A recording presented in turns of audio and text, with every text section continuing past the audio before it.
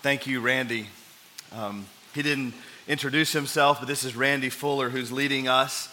And we're so thankful for the church, the big church. And as our brother Matt is on sabbatical, Randy is a good friend of his, and to come and bless us and lead us, we're so thankful for him. Thankful to Northbrook Church, where he serves regularly. And so even this week, maybe remember Randy and Northbrook and give thanks to God for them and just lift him up in prayer. We're so grateful that we can be led to the throne. It's never about, as we say all the time here at City Church, it's not about us. It's not about any single one of us, but we collectively see God at work, and we see that just in the gift of our brother Randy. So thankful for that, and just was struck, even as we sang that song, as Paige sang those words, that we were not meant to run alone, friends.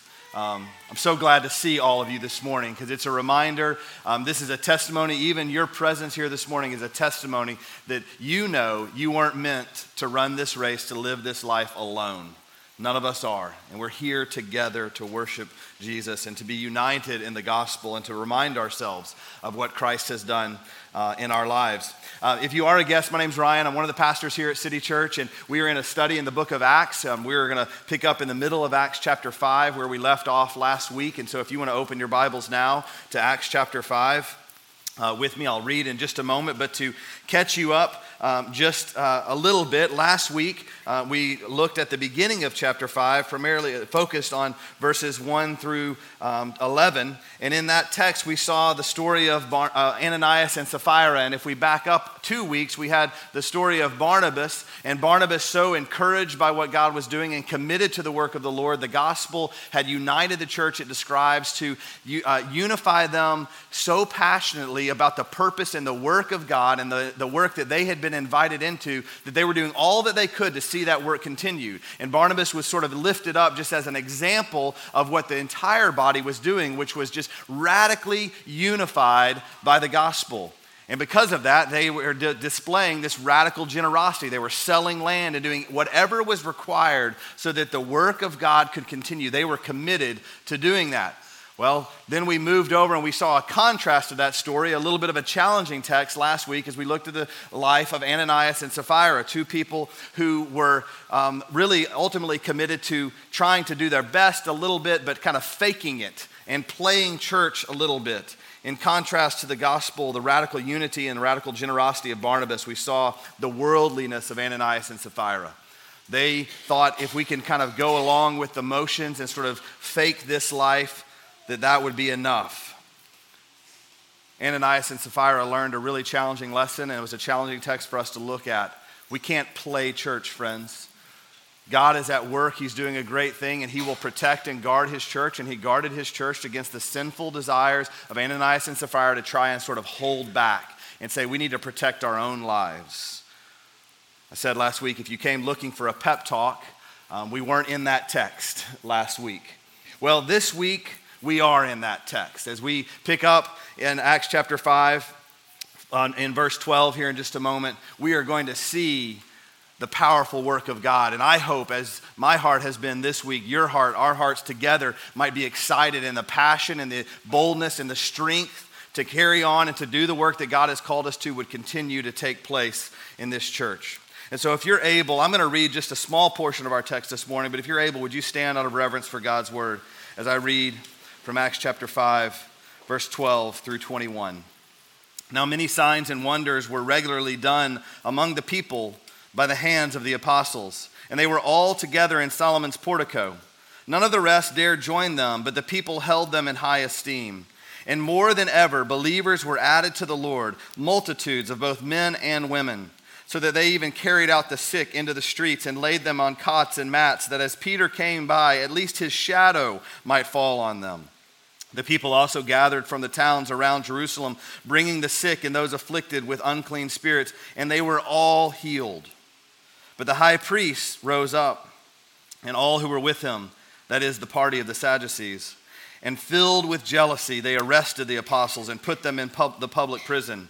But during the night, an angel of the Lord opened the prison doors and brought them out and said, "Go and stand in the temple and speak to the people all the words of this life." And when they heard this, they entered the temple at daybreak and began to teach. Holy Spirit, we thank you for the preservation of your word that can encourage us this morning and can remind us, Lord Jesus, that you will build your church and nothing can stand against it.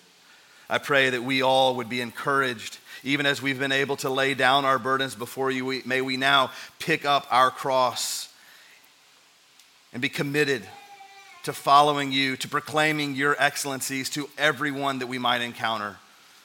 May the gospel be boldly on our lips as we leave this place this morning, as we're encouraged through the stories of our brothers from long ago and their faithfulness, their boldness, their strength. Holy Spirit, now strengthen us. We pray all these things in Christ's name. Amen. You may be seated. So, if you remember back to Acts chapter 4, verse 29, the apostles had prayed for boldness. They had asked God to strengthen them to face the challenges that were going to come against them. They knew that they would face oppression. Jesus had promised that if you're going to follow after me, you're going to be opposed. You're not greater than your master. Over and over and over again, Jesus told his followers that they would also face the challenges that he faced. And so they prayed in Acts chapter 4, verse 29. It talks about their praying for boldness. Well, we now see the answer to that prayer. We see the fulfillment of that prayer, God answering the requests of their heart. We have this gap in this story again about how the church was growing and being built up, but now we return in a sense to the work of the apostles. And it says there in verse 12, many signs and wonders were regularly being done. This wasn't some sort of one-day thing. It wasn't a short term, but it was regularly being done over and over and over again through the hands of the apostles. God was at work. They were together there, it says, at the temple in Solomon's portico, and there was such awe over what the apostles were doing that those that were there, when it talks about them not being willing to come up, they were sort of standing back there, letting the apostles do the work of this ministry. But the apostles are all together, and it says that more than ever, believers were added to the Lord. Do you remember in the early verses or the early chapters of this text, we saw 3,000 people added to their number in that day? The Bible knew enough to account for 3,000 people. Can you imagine what number it must have been that were being added that Luke didn't even try to count them? He could count to 3,000. When he got to 3,001, that was the end of his thumbs. And so he couldn't even count how many people were being saved and being redeemed. And the work of God was so powerful that they didn't even try to account. More than ever, multitudes of both men and women were being carried. So much power was at work in these early days of the church that they thought if we could just come and lay the people out in the streets and Peter's shadow might fall upon them, they could be healed. The shadow in those days was revered as something a little bit supernatural. And so there was this thought that maybe if Peter's shadow fell on the sick, they would be healed. God was moving in a ridiculously powerful way. And every single person that was in that time and in that space knew what God was up to. They saw the work. Well, as this movement begins to grow so much that they can't even count the number of people, of course, there comes more opposition, and this is why the apostles had prayed for boldness. They were seeing many signs and wonders being done, but as we'll see as we look at verse 17, as I just read, the high priest rose up and all who were with him, in a sense, all of the religious leaders of the day, and they are filled with jealousy.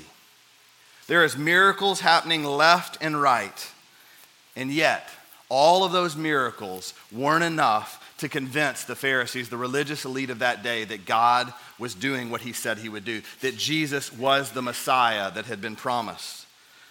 Friends, this teaches us that yes, there are many signs and wonders, but there can never be enough. There aren't ever enough. We might say to ourselves, you may have thought to yourself, well, if God could just do a miracle here, that might be the work that would convince someone to believe. There aren't enough miracles. There couldn't be. It wasn't a matter of there not being enough miracles. If it was a matter of them just seeing enough miracles being done, then they would have believed right here because there were so many. That's why Luke records it. There was so much power going through the apostles, at work through the apostles, and it still wasn't enough to satisfy the jealousy of the Pharisees, and specifically the leading group, the Sadducees here. There aren't enough miracles, friends, to convince someone that God is real. And the reason for that is because the lack of faith, it's rooted not in a lack of evidence. Lack of faith is rooted in the reality that so many don't want God to be God. Because if God is God, then that means that we are not. That is the challenge. It's not a matter of how many miracles could be performed or if this could happen or that could happen. Maybe then someone could be convinced. No, lack of faith is rooted in the sinful desire for us to be our own gods. The Pharisees wanted to maintain their ruling authority to, in a sense, act as God over the people in that time. They didn't believe in the Messiah because believing in Jesus meant that he must be God, and if he is going to be God, then he will rule over our lives. I want you to consider this, again, philosophically somewhat. If he is God, do we have any response other than bowing before him? If he is truly God, then the only thing we can do is humble ourselves before him as God. And so Ananias and Sapphira thought perhaps maybe he can be God, he can be the Messiah, he can be my Savior, but I don't need to follow him completely. I can sort of play along with church. I can sort of do things that look a little bit like his thing, but it's not his. That doesn't work. That's not how God's economy works. If he is God, he will be worshiped as God, friends. And the Pharisees, the leaders of that day, they couldn't acknowledge that Jesus was the Messiah because that would mean that they were wrong. That would mean that they weren't God themselves. This is why they were so jealous. Jesus, by the way, told the apostles that this would happen. He saw this happen in his own lifetime. We can look at Mark chapter 8. There's a story that follows that in Luke as well as a parallel in Matthew. In all three of those gospels, there's a story of Jesus saying to the leaders, "Why does this generation seek a sign? Why are you looking for a sign? Believe what you have already seen in front of you. Believe that I'm here," in a sense he's saying. "Truly I say to you, no sign will be given to this generation." Jesus wasn't going to give them another sign. He did here, as the story continued, there was many signs and wonders, but it wasn't, Jesus understood, it wasn't about a miracle being done. It wasn't about there being enough signs. They didn't want to believe that Jesus was the Messiah. They didn't want to believe that he was God. I've got to imagine there's at least one or two, perhaps many in this room, who you're unsure of who Jesus is. You're not sure if you can worship him. You're not sure, could he really be God? As I say all the time, I'm so glad that you are here. Thank you for trusting your friend, your neighbor, the Holy Spirit of God that just prompted you to come alone, to be here and to sit with us, to worship with us. Let me encourage you and challenge you. At the root of that question in your heart, at the root of maybe the frustration that you're experiencing is, can you acknowledge that you are not God? Everything else, the pride of our lives tries to convince us that we are the rulers of our own lives. This is why today in our culture, that is the primary message. That you are your own God. That what you decide, what you want to believe, all of those things are true. And God's word comes squarely against that and says, no, friend, you are not God. There is one God. And he will be worshiped.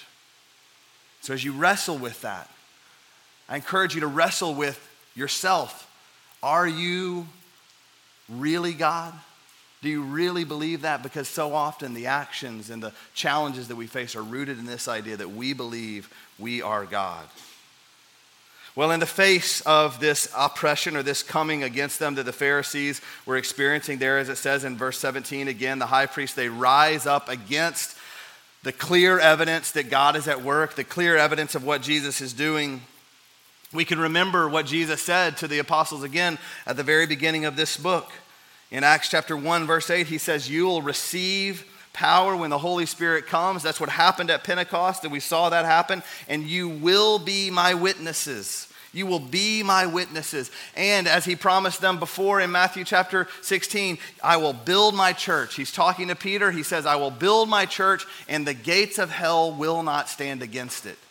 We're going to see that happen right here. We're going to see an evidence of that reality come to face. Jesus says, you're going to be my witnesses. You're going to testify. You're going to see all the great and mighty things that I'm going to do through you. And that's what they're experiencing right here in Acts chapter 5. And guess what? No matter what comes against you, he promises, I will build my church.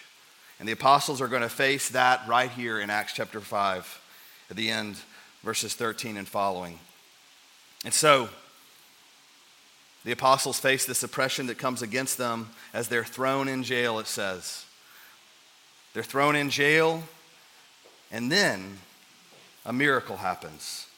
Verse 19, but during the night, an angel of the Lord opened the prison doors and brought them out and said, go and stand in the temple and speak to the people all the words of this life. And when they heard this, they entered the temple at daybreak and began to teach.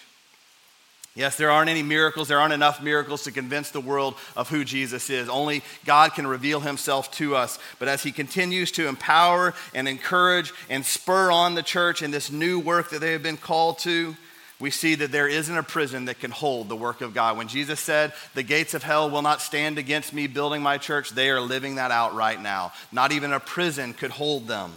There's a miracle that takes place. The apostles are delivered by an angel. One of the ironies of this story, by the way, is that they're delivered by an angel. You may know this, but the Sadducees, this specific sect of the religious leaders of the day, they didn't believe in angels.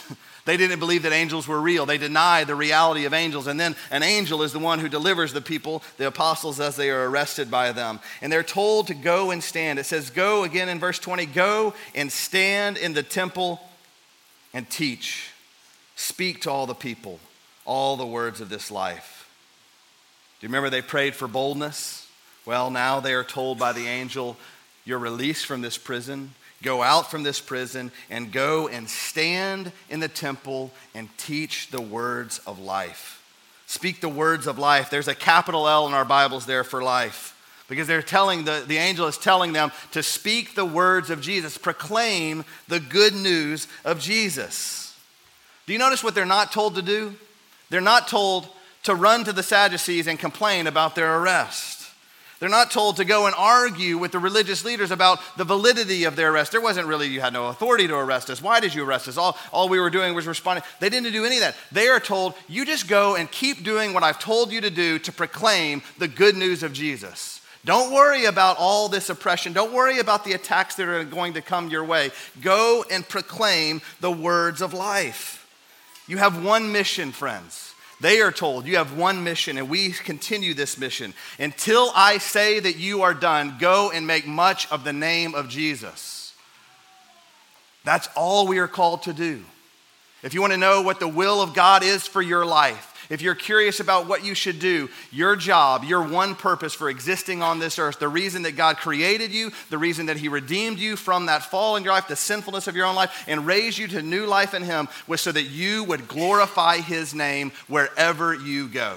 Make much of Jesus everywhere. That is the only job we have. The apostles are told, go and tell about Jesus. Isn't it interesting that the Lord has the power to deliver us at any time that he likes? In this moment in time, in this particular story of history, he decided to redeem and deliver the apostles from that prison in that moment. And they delivered them until it was time for them to be delivered ultimately into eternity. And the apostles learned a really important lesson here. Nothing can stop the Lord from doing what he intends to do. There aren't enough prisons to hold him back. Had that prison held for some reason, there would have been a new crop of people that would have been raised up and sent out to make much of Jesus. If Jesus had decided that that was the time for the apostles, to their lives to be over and to hand the reins off to someone else, then he would have done that and nothing would stop them. So if I suffer, if I face oppression, if I'm challenged in this life, here's the good news, friends. It has a purpose. It's not on accident. It's not that God has forgotten you. It's not that God has said, no, I don't really care about you anymore. God is doing something he has a purpose for. We don't understand sometimes. I don't know why these things. I wish I could understand. But here's the good news. I don't want to know so much about God that he is no longer a mystery to me, because that's a God that I can put in a box. I want a big God that I can't comprehend. I don't always understand his ways, that his ways are higher than my ways. That's the God who is worthy of worship. That's the God who's worthy of following. But the apostles, they learned that until Jesus said, it's time for you to come home, you have one purpose: go and teach. And then it's interesting, at the end of this text, as we skip ahead, and I may not have time to even get here, so I'm going to tell it to you right now. Verse 41, At the very end of this story, the apostles, it says, they left the presence of the council, rejoicing that they were counted worthy to suffer dishonor for the name. They had been counted worthy to suffer and to deal with dishonor of their name for the sake of the name of Jesus. And they rejoiced over that. They were worshiping over the fact that they had been thrown in prison and threatened with their lives, because it taught them this lesson that God is sovereign over all things. And that until Jesus says it's time to come home, you just keep living for me. Do you want to know what happened to these apostles that were thrown in jail? Church history teaches us that Matthew suffered martyrdom by the sword. Mark died in Alexandria after he was dragged through the streets and then killed. Luke was hanged on a large olive tree in Greece. John was scarred in a cauldron of boiling oil and then lived his last days on an island. Peter was crucified upside down in Rome. James was beheaded in Jerusalem. James the Less, this other James, was thrown off the pinnacle and beaten with a club until he died. Philip was hanged. Bartholomew was scourged, beaten, and then he died. The same happened to Andrew. Thomas was run through with a lance. Jude was killed by an executioner's arrow. Matthias was stoned and then beheaded. Same happened to Barnabas, stoned and then beheaded. And then Paul was beheaded in Rome. Do you think they were ready to suffer? They had been encouraged. They had seen. Why? Because they could call back to this moment in time where they said, until Jesus says so, we are going to stand and proclaim his name. And it encouraged them. It strengthened them. What would drive them to stand firm and proclaim the words of life, even to the point of all of them facing these gruesome deaths? They knew. They had been convinced. They were sure of the purpose that God had given them, and they were going to live out that purpose until he called them home. And they remembered it for the rest of their lives. Brothers and sisters, we also have one purpose in life: to proclaim the good news of Jesus. And yes, hard things will come our way, things that try and distract us from that purpose. But stand firm. Remember what Christ has done for you. And here's the beauty of this. No one can argue with that story. No one can tell you that you're wrong when you tell them, this is what Jesus has done for me. I've told you guys over and over and over again in this church, perhaps if this is your first time here, you're going to hear it now and you're going to hear it until Jesus calls me home. I was a teenager rebelling from God, completely not interested in anything of God, a little bit like Ananias and Sapphira though, because I love my mom. I'd play along and go to church and do whatever was required just to keep peace in the home. But I was rebellious, and God would have been right and just to just cast me off and say, you're worthless, I don't need you. And all alone in my room, the Holy Spirit of God came through as I studied his word, and he raised me from death to life, and he transformed my life. He changed my life forever. And ever since then, not perfectly, but ever since then, I have pursued Jesus. I have followed him. I've considered him worthy of following because I know what God would have been right to do. You may have some problems with Jesus. You may have some questions about Jesus. You may want to challenge Jesus' teaching. What you cannot challenge is you cannot change the story that I just told you about what he's done for me. Brothers and sisters, as you go out into the world and you testify and you talk about what Christ has done, yes, there will be challenges, there will be oppression. We can talk about theology. We can get in the weeds all day long. We'll do that on Tuesday morning in men's Bible study. We do that in fight clubs. We'll do that in Wednesdays in the fall. Ladies, you'll be able to do that all Tuesday night. There's plenty of places to do that. But as you go out into the world and talk about Jesus, no one can argue with the story that he's given you, the transformation of what he has done, and the power at work in that story. Know that story, live out that story, testify to that story over and over and over and over again. He's given you that opportunity and he has called us to that. Stand and proclaim the words of life. This is who we are called to be. Well, they thought that a prison might contain them. Well, that didn't work, so they tried to have a court hearing about them. If we continue on this story, the high priest, they come and they're looking for them. They can't even find them. It's reported to them that even though the prison was locked, and they were in the public prison, it notes, by the way, they were in the prison that everybody could see, that everybody knew exactly where it was. Again, an ironic story, a little bit of comedy from Luke there. They were thrown into the public prison. Now they couldn't find them anymore. Oh, they're teaching again. So the captain and the officers, it says in verse 26, as we skip ahead, comes, they take them. By the way, notice how they take them this time. Not by force, because now they realize something is at work here. There's been a miracle now of them being released from prison that has at least gotten the guards' attention to think God must be at work. And so he brings them, they are brought before the council, and the high priest charges them, says, we strictly, verse 28, we strictly charge you not to teach in this name. And yet here you have filled Jerusalem with your teaching, and you intend to bring this man's blood upon us. We strictly charge you. Notice, by the way, to support what I just shared, that no one can argue with the story of what Jesus has done. They don't try to say anything about Jesus. They don't try to confront what they are actually teaching. What they try to say is, we told you that you just couldn't teach that way. We told you you couldn't say that. And what were they worried about? They were worried about their own guilt. And you intend to bring this man's blood upon us.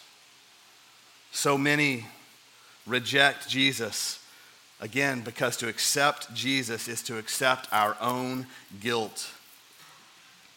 To accept your own guilt. If you're struggling with Jesus this morning, let me tell you, one of the first steps, if not the first step for you to take, is just to acknowledge, as I just did before you all, I was guilty, friends. I was guilty.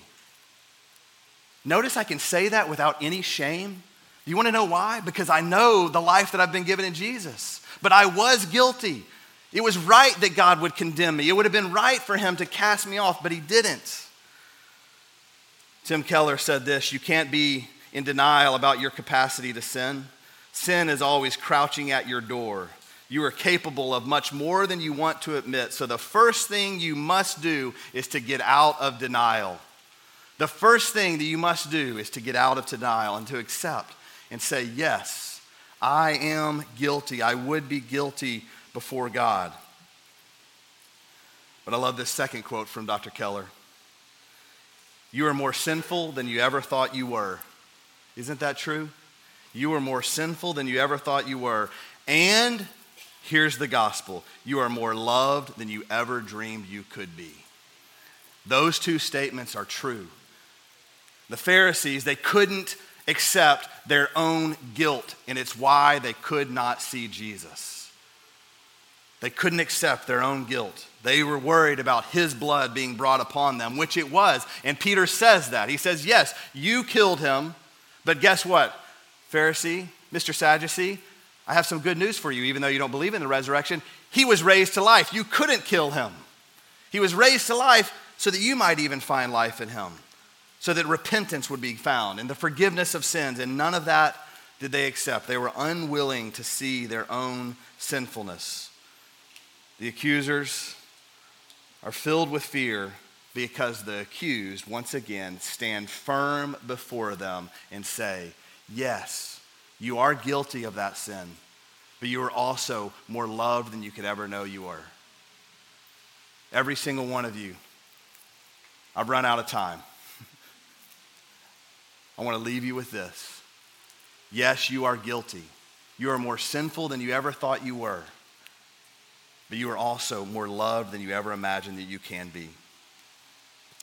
Very quickly, the Pharisees respond to this. They say that they want them killed. They threaten their own life. They say, we must kill them. Look at this in verse 33. When they heard this, they were enraged and wanted to kill them. Ultimately, though, a wise sage of the Pharisees stood up, Gamaliel, and he says, hey, if this is from God, we better pause for a moment here. And he gives a history lesson, and he reminds them, all those who came before them, if they weren't from God, they fell away, they died, and it kind of washed away. But if this is from God, we better watch out. We better watch out. Because God cannot be stopped. And surely this was from God. God cannot be stopped, friends. This work that he was doing in these apostles' lives to embolden them and to strengthen them and to remind them of his power, it was surely a work of God. The apostles could have said, or they could have rightly worn the shirt that's become popular today, not today, Satan. You're not taking our life today. Because God is going to continue to do the work that he intends to do. And here, 2,000 years later, in the face of great oppression and attack and challenges in our world, guess what? Everything that could have been done to stop this movement has been attempted over the last 2,000 years. Do you know that? If you don't know the story of the church and the history of the church, let me tell you, one of the reasons it's worth kind of reading and studying is to see all of the various ways that the enemy has tried to thwart the work of God, tried to stop the church from doing what God has intended, and none of it has worked. You want to know how I know that? We're here, and we're alive, and we are seeing evidence of God's work all around us in this church. And so I'm strengthened. I'm emboldened before God, not pridefully, but I'm emboldened because I know that God is at work, and He will not stop doing what He intends to do, using us however He intends to use us, until He's ready. Until He's raised someone else up, until He's ready to call us home, until He's ready to say, I'm going to complete this work of making all things new. Until then, we have one purpose. So may we also, like the apostles of this day, say to God, we consider it a joy. We rejoice to be counted worthy of suffering for your name, Jesus. We rejoice to be able to say to the world, we want to tell you the good news of Jesus. We want to tell you how loved you are. We're going to respond to Jesus with a song we sing often in our church, declaring the mercy of God. Yes, I was guilty. Each and every one of us was guilty before an almighty and perfect, holy and righteous God. And yet, His mercy towards me was greater than my sin. I am more loved than I could ever imagine I am by that God. And each and every one of you is as well. So as the worship team leads us, let's remember what Christ has done for us. Let's be strengthened by it. Even now as we sing, maybe rehearse that story of God's kindness to you. Rehearse the story of His mercy in your life. So that as we go out from this place this morning, we could declare the good news of Jesus to everyone we come encounter with. Let's respond. Stand if you're able and sing. Oh, taste and see that the Lord is good. Thanks for joining us for the preaching of God's Word at City Church Melissa. We meet Sunday mornings at 8, 9:30, and 11 a.m., and we look forward to meeting you there soon. City Church Melissa, for the glory of God, the good of the city, and the hope of the world. Oh, you say